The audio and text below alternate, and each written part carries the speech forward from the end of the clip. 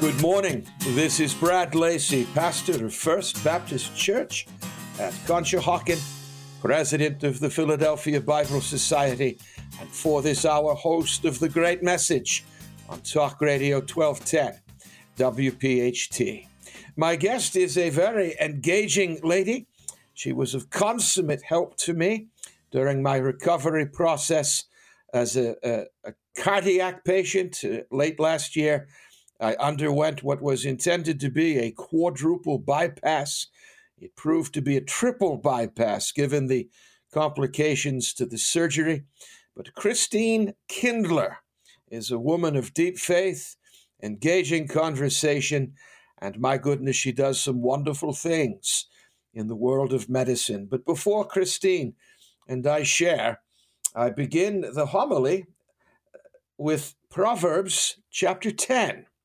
The 11th verse. We have shared from this foundational verse over the past couple of weeks.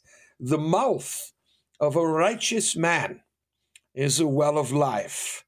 I reiterate, the mouth of a righteous man is a well of life. And as I explored the book of Proverbs, and it is a rather massive collection of spiritual maxims, many of which are not germane exclusively to biblical teaching, but the Word of God encompasses truth wherever it is to be found.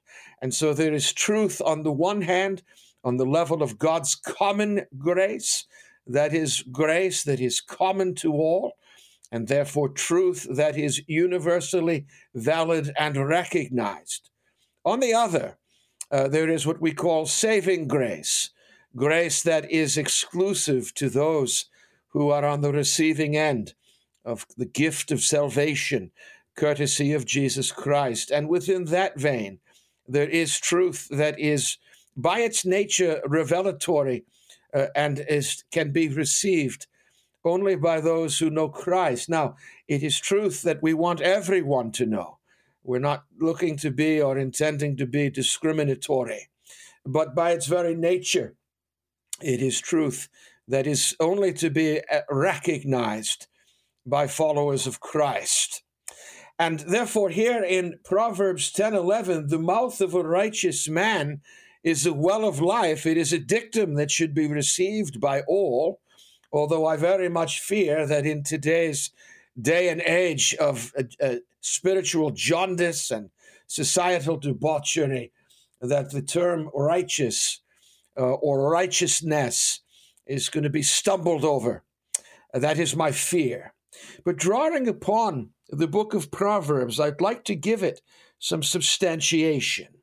So if the mouth of a righteous man is a well of life, we read, for instance, in Proverbs chapter 12, the 25th verse, that a good word makes the heart glad. A good word makes the heart glad. This speaks to spiritual encouragement. And I did address this last week in my homily. I'd like to expand upon the litany, but by way of reiterating the first four. We read, please, in Proverbs chapter 13, verse 17. We understand that a righteous man is one who is faithful. And we know from Proverbs chapter 14, verse 5, a faithful witness will not lie. So when we speak now of spiritual health, if the mouth of a righteous man is a well of life, that righteous man is spiritually healthy, and his healthiness will overflow into the lives of others. On the one hand, he will be a man or a woman, for that matter, who will engage in spiritual encouragement, and we all need to be encouraged. I know that I do, but also relating to spiritual health, he or she will be a faithful individual. He or she will be trustworthy. You will be able to place your trust in a man or a woman who speaks a well of life by virtue of the fact that he or she is grounded in the righteousness of God. There is no room for faithlessness. There is no room for fly-by-night Christianity. We are called by God to be faithful, and we are called by God to be trustworthy. And those all around us will experience the salutary effects of the quality and caliber of our lives. You know, Jesus did pose the query, when the Son of Man returns to earth, will he find faith on earth? Well, he will, as he comes across or as he encounters faithful people. And the Word of God does tell us that God himself is the preeminent example of faithfulness. The Word says that though you and I be faithless, God himself will always be faithfully disposed towards us. And this is so significant a dictum or a proposition, so profound a reality. We now live in a world in which a man's word is no longer of much value. It is not prized or esteemed as it once was. Men and women, and even now children, living for themselves at the expense of those around them. It's very, very frightening, if you ask me my honest opinion. There are no staples, no pillars, and if they do continue to exist, they exist on very weakened ground. But one righteous man can make a difference.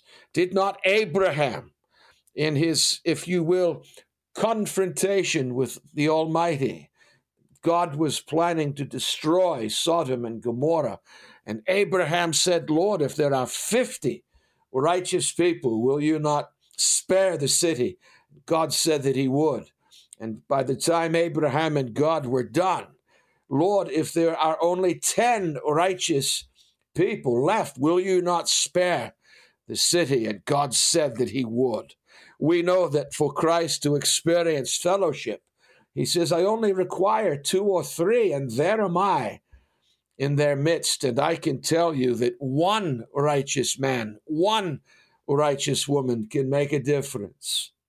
So we're speaking, please, of the need for and the source of provision of spiritual health. In Proverbs chapter 14, the 3rd verse, the lips of the wise shall preserve them. A spiritually healthy man or woman is a kind of spiritual preservative. In the old days, salt was a preservative to meat. We understand, please, that from the lips of Christ, that you and I who follow him, we are the salt of the earth, but Christ adds the qualifier. If the salt has lost its saltiness, what good is it but to be trampled upon and stepped over by men? The Church of Jesus Christ is to be pristine and pure and strong in its righteousness. That is the righteousness of Christ. From Proverbs 14, verse 25, a true witness delivers souls. We become agents of spiritual deliverance, and I believe we are now living in that day and age in which, as from the little book of Jude at the back of the New Testament, we may need to be literally snatching people out of the fire. I pray that this broadcast may very well be applied to such an end, that some of you are being snatched from the fire before it's too late, the fires, that is, of judgment. But in Proverbs 15:2, the tongue of the wise uses knowledge aright. And here we can speak of spiritual practicality. The righteous man is, or the righteous woman, they are not individuals who are so heavenly minded that they're of no earthly value. Many of us have known individuals just like that, so heavenly minded that of no earthly value. Not true of the godly or of the righteous man or woman. Great practicality. The gospel is to be lived and not simply to be contemplated or talked about. From Proverbs 15:4, we read that a wholesome tongue is a tree of life. Wholesomeness speaks to purity. but it also speaks to clarity. We bring a spiritual purity and a spiritual clarity to the table. There is no room for confusion.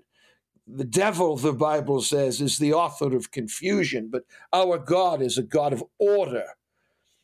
Okay? And we are called to bring clarity, not confusion, to the table. And there is so much confusion being cast all around, especially now in the field of sexuality. God have mercy on this planet and this forthcoming, up-and-coming generation. From Proverbs 15, verse 7, the lips of the wise disperse knowledge. We are a people of spiritual enlargement. We want the borders of the kingdom of God to expand. And from Proverbs 16, verse 26, the words of the pure are pleasant words. They are words that refresh. And I pray that what I offer via this broadcast brings to you via the airwaves a source of spiritual refreshment. The author in the book of Acts, the great prayer is issued by Peter, that there would be winds of refreshment coming by way of the Holy Spirit because of the proclamation and expanse of the gospel of Jesus Christ. May you be refreshed via this broadcast today. God bless you. Brad Lacey with the great message. We return in a moment.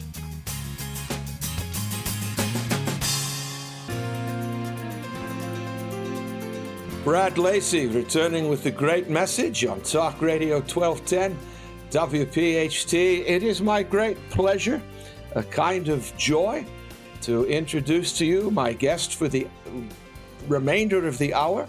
Her name is Christine Kindler. She has been of great value to me. She is a PA. It's an entirely new class within the medical profession, or of more recent vintage. She's a wonderful physician's assistant. She was of consummate value to me as I was undergoing my recovery from a quadruple bypass of recent vintage. Christine is a marvelous Christian lady. She's a very engaging woman, and she has something to say. Christine, welcome to the broadcast. I hope I live up to your expectation. Thank you for the introduction. Well, you're going to have to now, right? Yeah, exactly. No pressure. None whatsoever. Not at all. Not at all. Christine, it's such a pleasure. You received me, I think, 3 times, perhaps once prior to surgery, twice on the other end of surgery. You're both very personable on the one, very thorough on the other. And so I always felt that I was in consummate medical hands. But what struck me most about you, look, I don't mean this to sound cheesy or chintzy. You can find quality medical care any number of places. But to have that lovely collaboration within yourself of quality medical care on the one, with just being a high caliber person. And by high caliber, I'm speaking of your capacity to relate to your patients. And you set them at ease. We feel very much at home with you. That's an extraordinary area of giftedness. Not everyone within the current profession has that. Tell me about yourself, how you fell into medicine, how you fell into faith, if you did indeed fall into, perhaps you were raised up. Tell us something of how you came to be who you are. So that's sort of a loaded question. And again, thank you. I've been very blessed to be a PA and living in the greater Philadelphia area for over 30 years. I came to Philadelphia in 1987 from my hometown. Which is where? Born and raised in Northeast Pennsylvania, initially in Wilkes-Barre, and then my family moved out to the rural area after the flood of 1972. Yeah, and it's always a sticky question. We might as well just dive right into it. I get a little nervous when people always ask me, when did you fall into faith? And I'm glad you didn't phrase it in terms of a lot of the common phrase that we use. When did you find out you were saved? And not that that's not important. I've always had a hard time answering that because I've always felt, I guess, as long as I've had conscious memory, that I've always had a relationship with our Lord, and I'm blessed to have that security my whole life. I think a lot of that came from being very close to my grandparents on my mother's side, particularly. I mean, both sides, but particularly my mother's side. my grandparents and great-grandparents immigrated to this country right after the Civil War from northern Germany. My family was known for and skilled at construction, and they specialized in building churches and cathedrals. So being raised, everything from being raised and baptized in the church that your grandparents and great-grandparents built is definitely very special. So I think that's always, been a part of our life, on a daily basis, and being integrated into faith. Yeah, it was true of me de facto, my Welsh grandparents. I didn't know my Welsh grandfather. I did briefly know my Welsh grandmother. They were both very devout. One was Church of Wales, very Anglican. The other was Holiness Pentecostal. Mm-hmm. And my Welsh grandfather was a lay preacher over in our homeland of Wales. And so I always felt that God was honoring them by raising me up in the faith and for ministry. It's a pronounced sense of responsibility. Mm-hmm. I'm being used of God, not simply to preach Christ, but to honor their devotion. So I understand grandparents are very, very critical components to our lives, spiritually and otherwise. And sure. My grandmother's history, her faith history, my mother's mother, was that she was orphaned as a child at age 11 in the Spanish flu pandemic in 1917. I actually forget what faith tradition my grandmother was raised in, but at age 11, in 1917, there was no Department of Human Services. There was no Child Protective Services. Probably back in the day, there wasn't any orphanages. And based on the things that we've recently experienced with our own pandemic, maybe there was an orphanage, maybe nothing was available to her because she was older, and maybe they were full. At that point, she was taken in by a neighborhood family that was Orthodox Jew. And so my grandmother, not being Jewish, she was able to work for them. And, she enabled them to keep holy their Sabbath.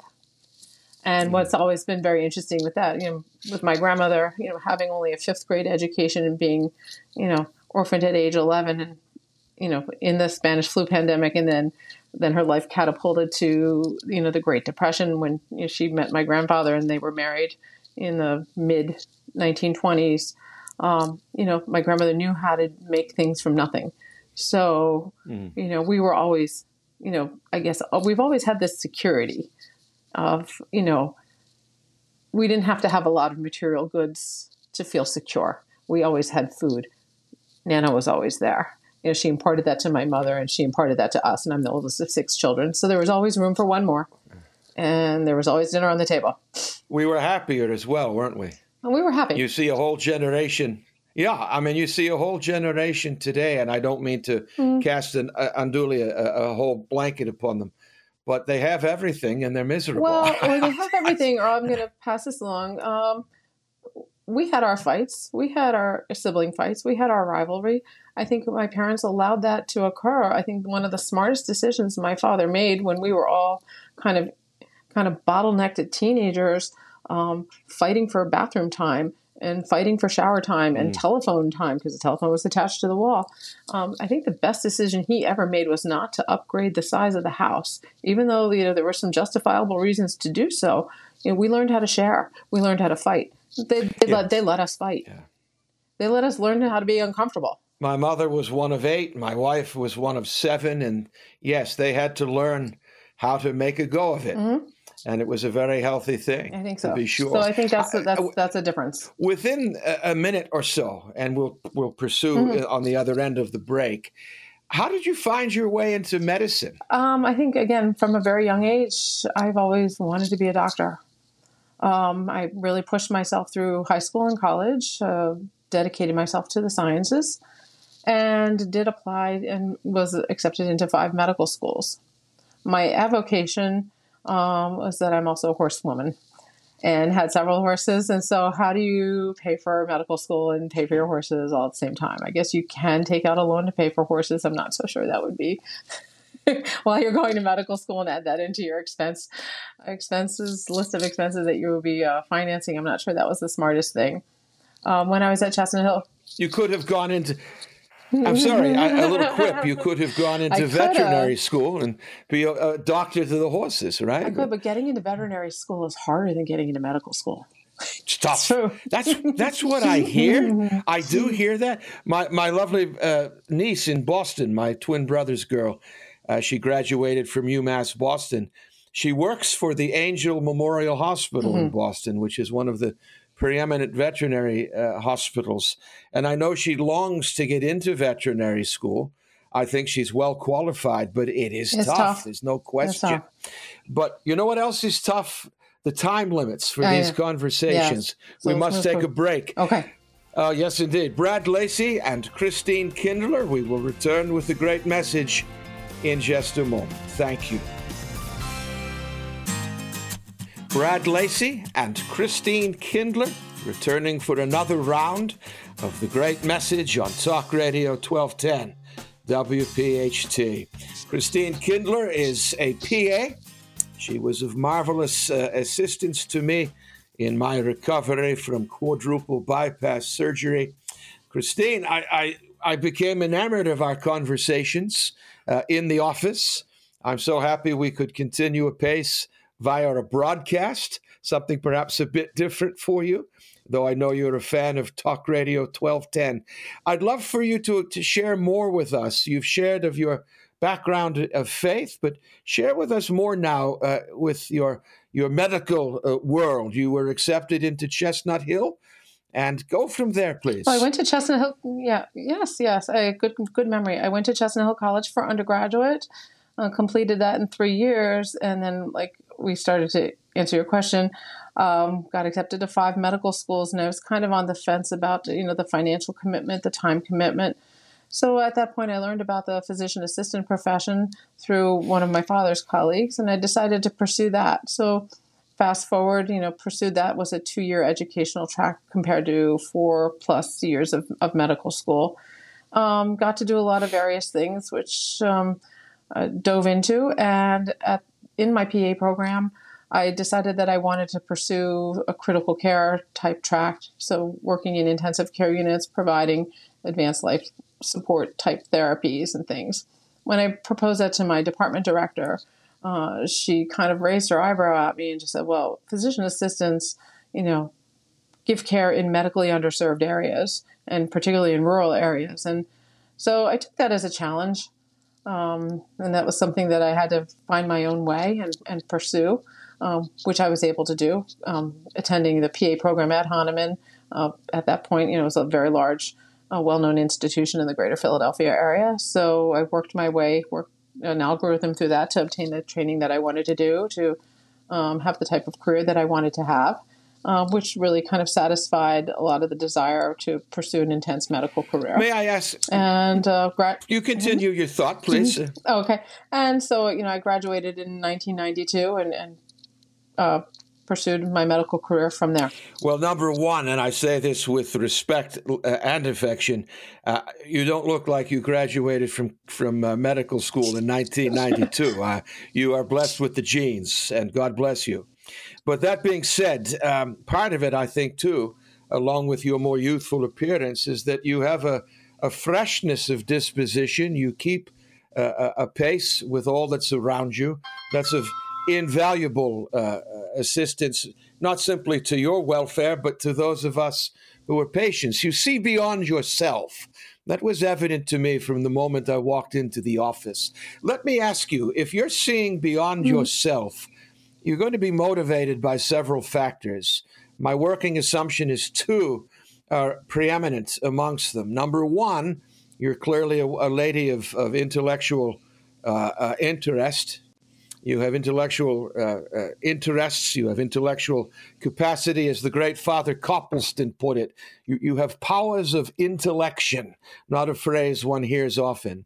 But you also clearly take an interest in the lives and welfare of your patients. I would love for you to address those 2 issues. Well, I think I was blessed with the gift of always wanting to read. So, and being in the medical profession puts you into a position of being a lifelong learner. Being a horsewoman puts you into the position of being a lifelong learner. So both hands-on and academic and book learning, and that goes for both both areas of my life. And I think my faith has always kept me with the perspective that everything is bigger than yourself. And there's a purpose and a plan, even if that hasn't been revealed to you, but Yes. just that things are bigger than yourself. So, we deal with our mortality every day. And so I always I'm grateful that I have that insight to where this is going. And sometimes my patients are acutely aware of that, and sometimes they're not. Where did your interest in the welfare of other human beings, from where has that come? Is that the product of your faith, the product of examples of your parents? From where does that come? I think, faith and family. I think, both, like I said, my grandparents and my mother in our church, we were always taught that, we were to serve. Yes. So I think service has always been a focus in my faith journey. Coming from New England, not everyone in New England is a committed Christian, probably far fewer today than an earlier era. But, the old Republicans like the salt stalls and the lodges and the Cabots, it was said of them that they were possessed of noblesse oblige, a noble obligation to serve the community. You clearly have that instilled within you. It's very evident to me you have a love for your patients. I'm curious, your patients come to you to get better and to receive guidance, but what do you receive from your patients? It's evident to me a great deal. Well, similar to our relationship, I always find it fascinating learning about what other people do in their lives. When I used to work exclusively in intensive care units, a lot of times my patients did not speak, were unable to speak, either because they were comatose or had a breathing tube in. And sadly, a lot of times the patients were not discharged from the intensive care unit to home. We used to call it eternal discharge. And when I worked on the main line, one of the things that I used to do to get to know my patients was I used to look for their obituaries. Yeah. And, so I always try to make sure I find out what makes my patients tick, particularly in situations when we are preparing them for large surgeries. Because I think, the patient, I need to make sure that they understand that they're invested in what they're about to go through, not knowing what the outcomes are, even though we can quote statistics. And most of our statistics and things are positive, and I'm very blessed for that. So I think it's really important to get to know the people. Yeah, but statistics, what's the old quip? A million people die, it's a statistic. One person dies, It's a tragedy. You clearly have a grasp of that. The last thing I wanted, Christine, was to undergo a second major cardiac surgery within 4 years. That was a tough one. When it was first brought to my attention that would be the case, I was stunned. When I left the hospital and my lovely friend picked me up, and she asked me what happened, I had basically figured, I'd get a clean report. Presumption on my part. I was stunned, and to have someone of your caliber, as well as the lovely surgeon, I realize I can't mention names, but to have individuals of your caliber, both in terms of your technical capacity, but also your personal, your ability to connect personally, it's just of incomparable value. I'm a 62-year-old man with cardiac experience. I think a man of some degree of maturity, of deep faith, and I was scared out of my mind. I needed what you had to offer. You delivered. I praise God for it. I'm sure that there are many other patients who have a similar story to tell and are similarly grateful to you. Well, I want to emphasize when you say the word "you," I want to make sure that the studio audience and the radio audience hears that I'm hearing it as plural. The word "you" is plural because we work as a team. We don't work in a silo, and I think that's really important to emphasize.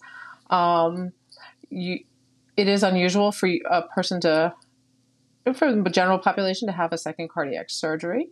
We thank you for entrusting our team with what you had to go through.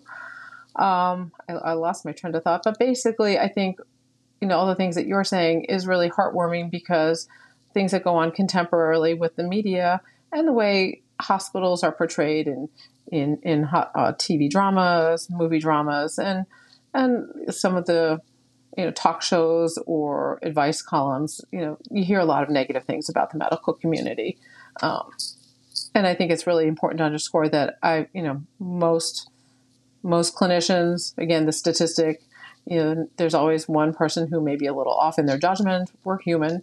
But I've had a good career for 32 years. And a lot of that is because I've been surrounded by, good people who've led by example, who've led by dedication to the profession, to, studying, dedication to science, and continuing to, hone the art and science of medicine. So, people talk about discrimination.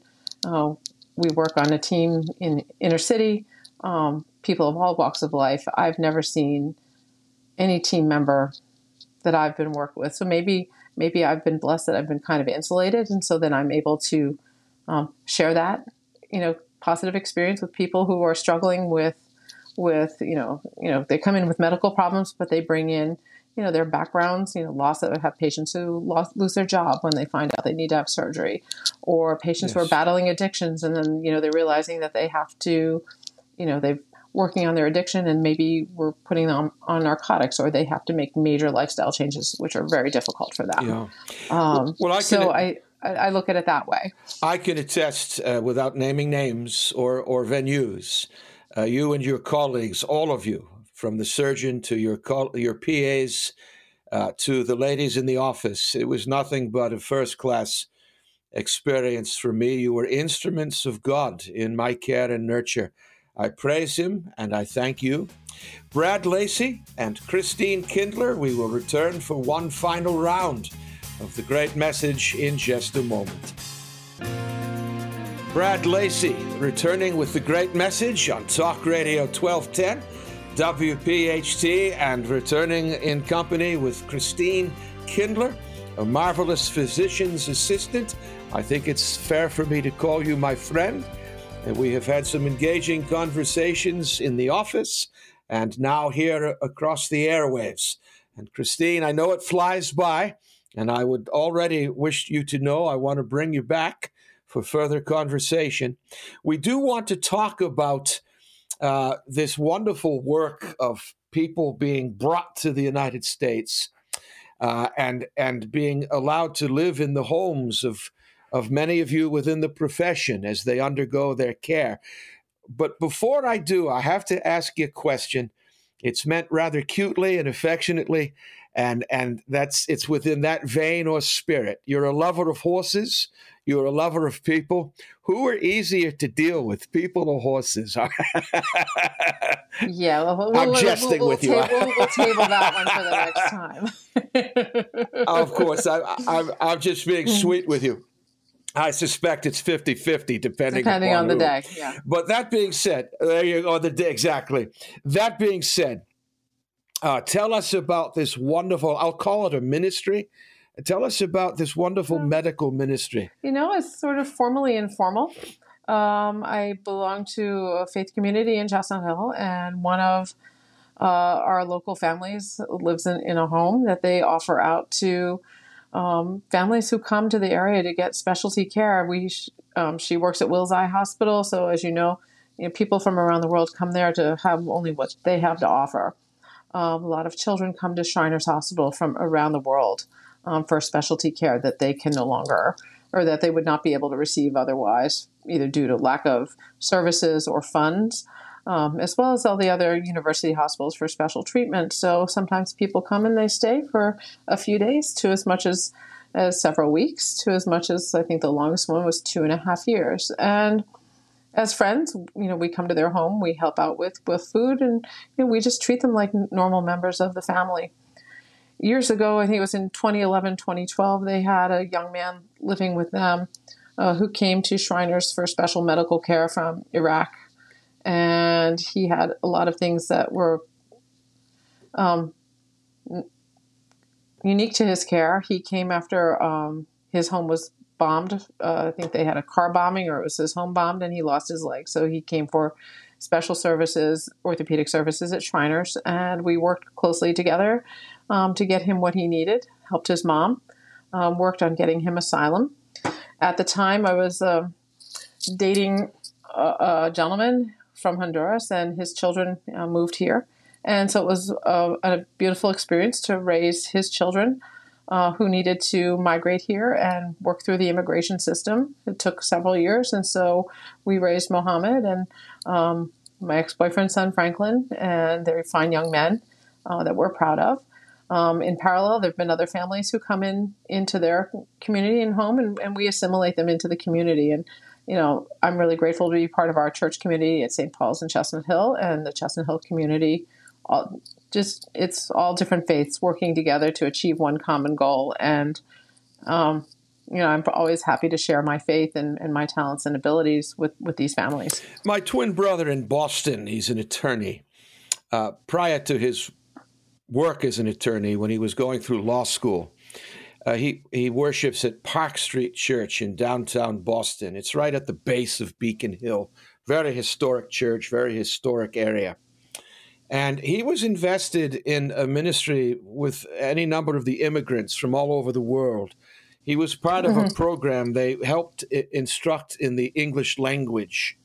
And my brother would be invited into their homes. I remember there was an Iraqi family that had him in for dinner. I mean, across the boards, Southeast Asia, everywhere, Africa.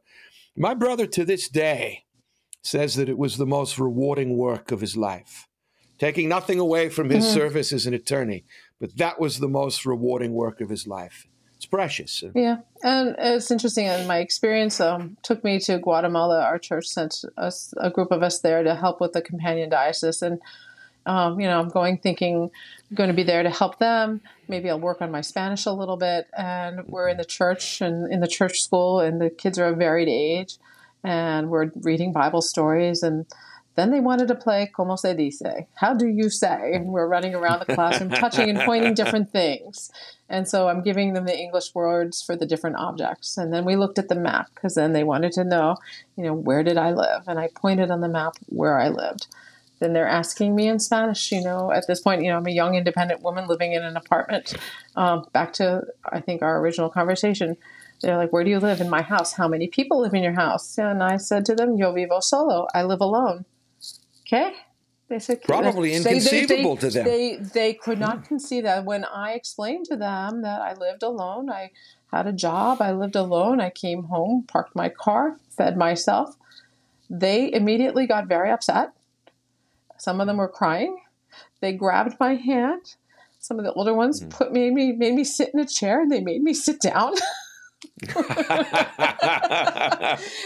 poor thing, right? They thought, and so here I am in Guatemala, thinking I'm going there to minister to them. Back to your point, giving them things that they don't have, when I realize they have everything. Yes. It's a differing context, but you go looking to serve, and you find yourself being served and being enlightened. It's when in my innumerable stays at hospital, to be unnamed, always consummate care. I would be a patient. The nurses would come in to minister to me. God bless them. They always did. But I found that I had a role in their lives. They were often ministering to patients who just couldn't do what I could do, but I would do it. I would take an interest in their lives. So what brought you into nursing? How are you today? I even found often, because I kept my room temperature low, so it would be chilly, the nurses would love to come in because they're running around hot as heck. And I said, well, you can come in anytime you want and cool off. And they would. And we'd chat some more. There's a mutuality at play. And that's what I loved about you and your colleagues from the start. You clearly, we didn't simply walk in for you to treat us medically. You treated us as people. There was a mutuality at play. I had the distinct sense that you enjoyed and profited from me as much as I did from you. That's a consummate pleasure, a consummate privilege, and you don't get it everywhere. Right. And last weekend I had the misfortune, I was covering another hospital shock trauma unit, and the patient in the unit, who was actually the healthiest in the unit and least likely to, ended up basically having a cardiac arrest. We didn't see it coming. as we're treating him and working on him, so where's the wife? Where's the family? Oh, she's on her way in, coincidentally. And she just so happens to be a nurse in that institution. And that's just what you like to hear as a clinician, right? This is going to be a tough conversation. So she was in the waiting room and, approaching her, and I'm explaining to her what's happening. Of course, the nurse in her and the strong woman in her was stepping forward and asking technical questions. And then I could see the point in her where she's starting to migrate from being the nurse to being the wife, because she realized she was saying technical things that then weren't making sense. And I think my years of experience and my wanting to connect with her, the first thing I said to her was, don't worry, he was not alone. And that was the thing that I said to him over and over, which I think is, I don't want to do a mind read for her but I think that was the most important thing to convey to her at that moment.